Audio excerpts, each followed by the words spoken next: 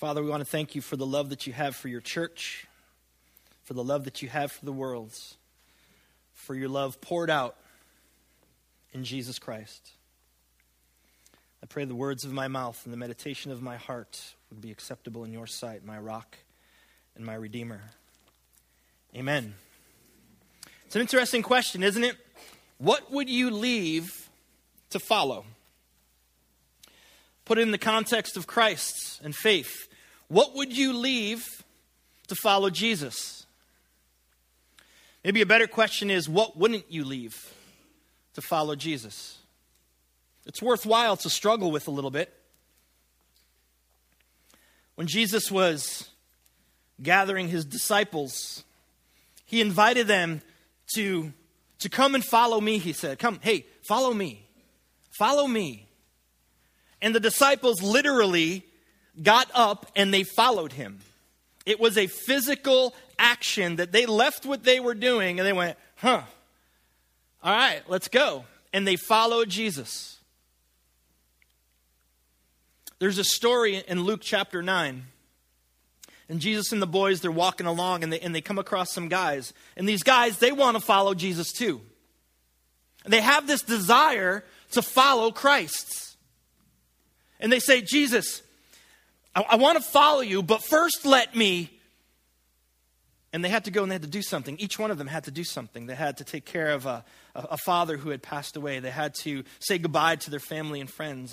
And Jesus kind of sees into their heart a little bit, and he addresses the heart. But they say, Jesus, all right, I'm willing to follow you, but first I have to take care of something that needs my attention. I'm going to say that we all have that posture within our hearts at some point or another, because Jesus invites us on a daily basis to follow him. Hey, when your feet hit the floor in the morning, Jesus says, come follow me.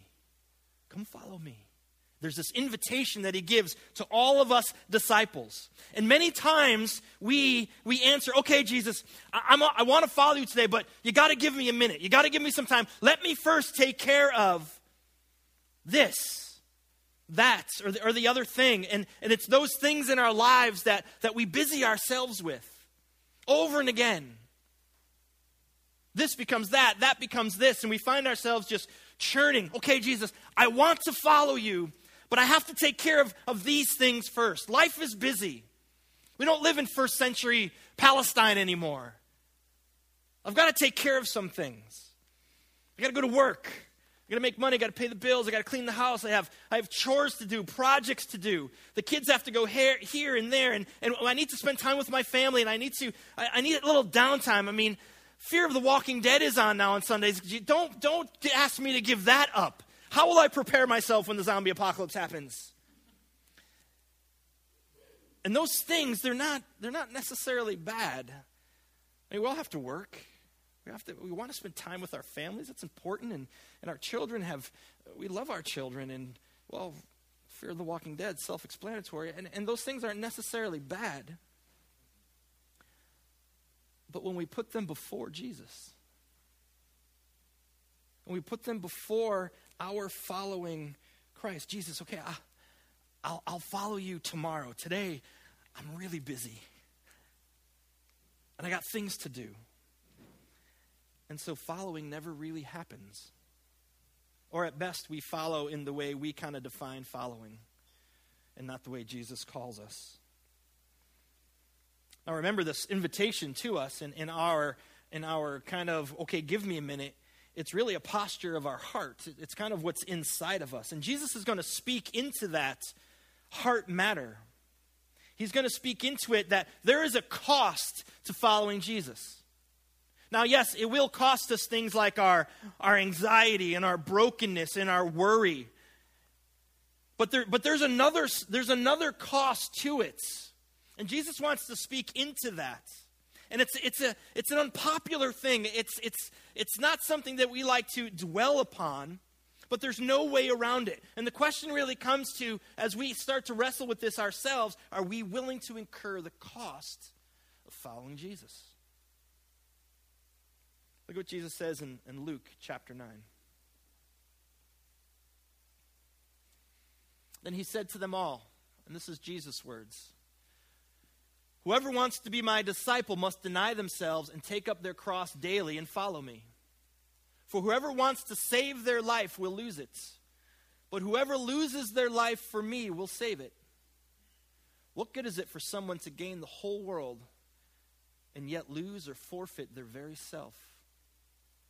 Whoever is ashamed of me and my words, the Son of Man will be ashamed of them when he comes in his glory and in the glory of the Father and of the holy angels." This is the cost of being a disciple of Jesus, a follower.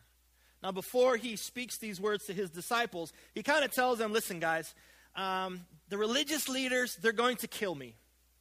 I'm going to die, and in 3 days I will rise from the dead. But yeah, I'm going to be killed. And then he launches into this, and he begins to talk to them about their costs. He's going to incur a cost for our salvation, and there's going to be one for us. And there's no real way around that. Those who will follow Jesus, there are going to be challenges in our life. There's going to be pushback. There's going to be opposition. The world is going to stand in opposition to you if you are a follower of Jesus. Now, the whole suffering for Christ, it's not like he's some type of a masochist, or he's not doing it for effect, like, oh, this is going to make a really good story if I get beat up a couple times. The suffering is because he is committed to the plans and the purposes of God. That's why he will suffer. And when that becomes the posture of our hearts, that we would be committed to the plans and the purposes of Jesus, there will be a cost that we incur. Because the world is going to resist you. The world is going to push back. The world is going to laugh. The world is going to devalue you. Because why? This world, the one who is in charge of this world is the evil one. And so why wouldn't you expect pushback? It's not because of who you are. It's because of Christ in you that you will get this pushback. God's redemptive plan is continually working its way out, is working itself out. And Jesus happened to be a very major player in that plan. He was Messiah, Son of God, God incarnate. And he is experiencing the hostility and the suffering that he will experience because he is part of God's redemptive plan. And for us, as we follow in the footsteps of Jesus, can we really expect anything else? That the world will come up against us. Jesus tells his followers that your life is going to be a life of cross-bearing and denying. Woohoo! It's not the glamorous selling points of the gospel. It's not what puts people in the seat. Crosses and denying. But it's part of the gospel. And it goes countercultural to what the world teaches. The world teaches the world doesn't say deny yourself. The world tells you get as much as you possibly can. Get life to be as easy as possible. And so what Jesus is offering us is something that just stands in stark contrast to what the world wants to kind of pull us into. And the reason behind it, this idea of cross-bearing and denying, is because that's how the gospel is spread. It's how the gospel goes out. It's how it pushes against the darkness, how it pushes against the world's coercion of trying to get us to follow something other than God. There are systems in this world, and we've talked about it before in the past. There are systems in this world that are powerful. And in part it's because they invite us or they foster us to make our life about me. Make life about I. It's about my comfort. It's about my happiness. It's about how the world owes something to me. It's about me earning more. It's about me getting more. It's about bigger and it's about better. And I can't believe what I'm about to say right here. And I don't know what's wrong with me. And if it's temporary insanity, please forgive me. But does the world really need the iPhone 6S? I know, I know, I'm sick. I need to sit for a moment. I feel lightheaded. But the systems of this world, the ideologies of this world are me-centered. and not Christ-centered. And the invitation that Jesus gives, this is really an invitation. It's the cost for all disciples, for every single one of us. This idea of denying and picking up our cross.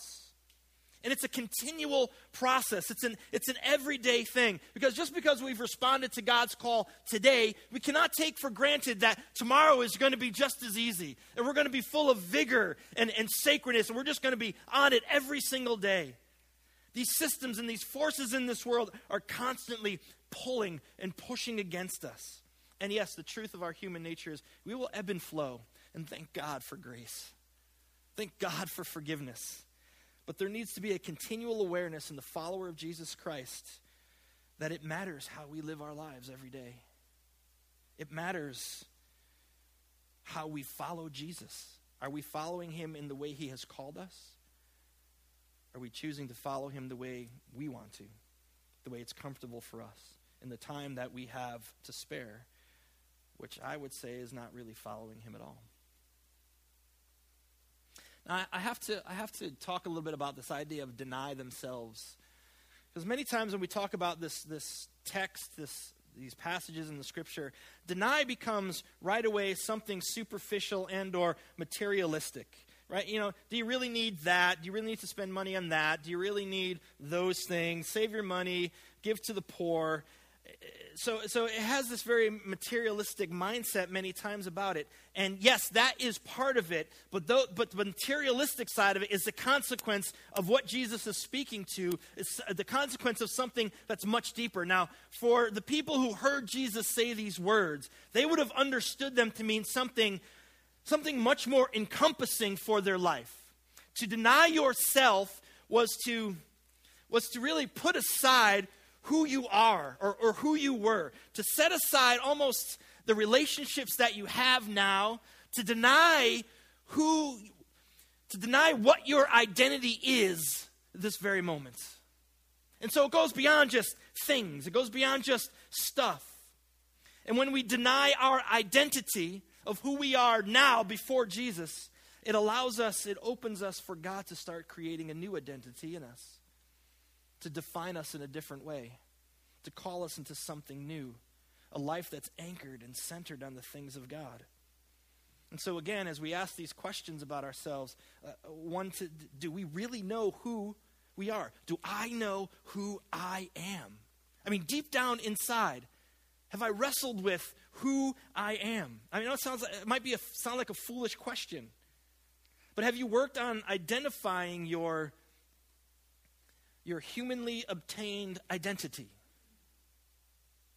We'll call it the HOI, humanly obtained identity. Do you know those things in your life that you need to stroke your ego so you can feel good about yourself? Do you know the things in your life that cause the insecurities that you wrestle with? Do you even know what your insecurities are? See, that's what I mean about knowing yourself, knowing who you are. We all have an identity. We have one that's been created by the experiences that we've lived in this life. We are all the sum of our yesterdays. We are who we are because of what we've experienced. That's the truth for everyone that walks this earth. And our yesterdays have experienced the ups and the downs of a broken world. Our yesterdays have experienced the ups and downs of broken relationships and other broken people, and we ourselves are broken. Do we know who we really are? I would press in to say that until you have done the work of identifying this old self of you, it's going to be difficult to deny it. In order to deny yourself, you have to know yourself and then know who you are becoming because of Christ. Verse 24. It says, "For whoever wants to save their life will lose it, but whoever loses their life for me will save it." It's an interesting verse. Jesus is pressing deeper into this idea of identity and life and living. He's pressing deeper into the fact that this world will shape us. It's just the way it is. It's the brokenness of who we are. It's the brokenness of the world. And losing your life isn't necessarily about physical death, though it can happen for following Jesus. It's not necessarily about physical death, but it's more about Jesus. Will you lose that part of your life that keeps you from me? Will you lose those things in life that separate us? Are you willing to give those things up? See, if you hold on to those things, you're going to lose your life anyway. But if you're willing to just release those things that keep you from me, I will give you life. Stop running after the things that the world defines, going after what the world holds as valuable. The world teaches a certain way. The world teaches ideas and ideologies, and they can't bring us life. In fact, they would keep us from life. And what Jesus is telling us, if you try to hold on to those things, they're not going to bring you life. But if you give up those things, if you give up that old way of life, that worldly way of life, and you come and you follow me, I will give you real life, abundant life. Are you willing to begin a new rhythm of giving up the way things used to be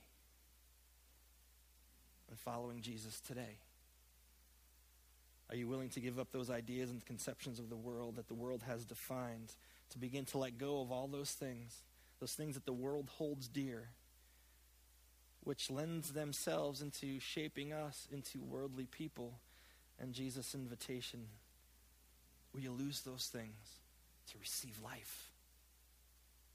What good is it if you gain everything, but you forfeit your very soul? And the whole idea of soul is not just about you going to hell, but it's about today. It's about every day.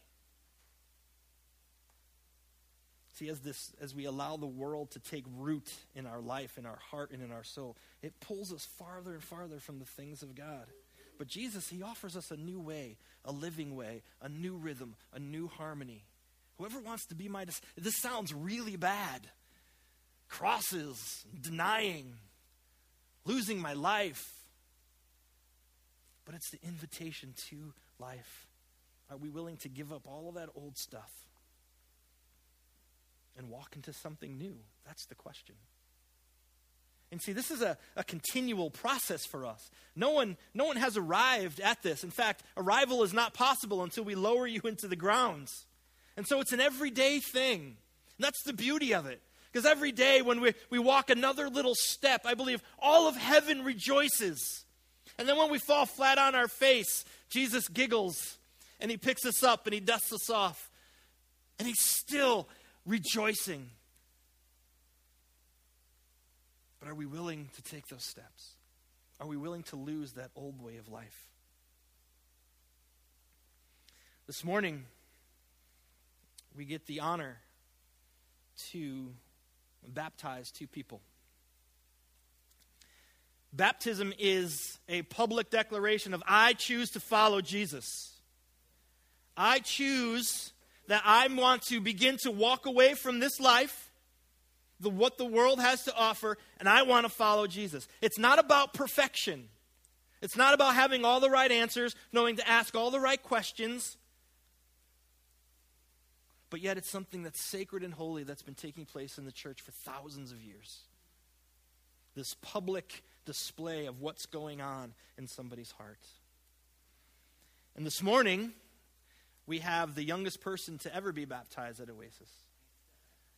And I wish I could say the oldest, but no. But we're going to hear a little bit of their story. We're going to hear about their desire to what? To follow Jesus. We're going to hear the beginning of this public display of journeying with him, of cross-bearing and denying and losing life and gaining life and not being ashamed of the Son of God. That they would stand before this church and go, I'm a Jesus follower.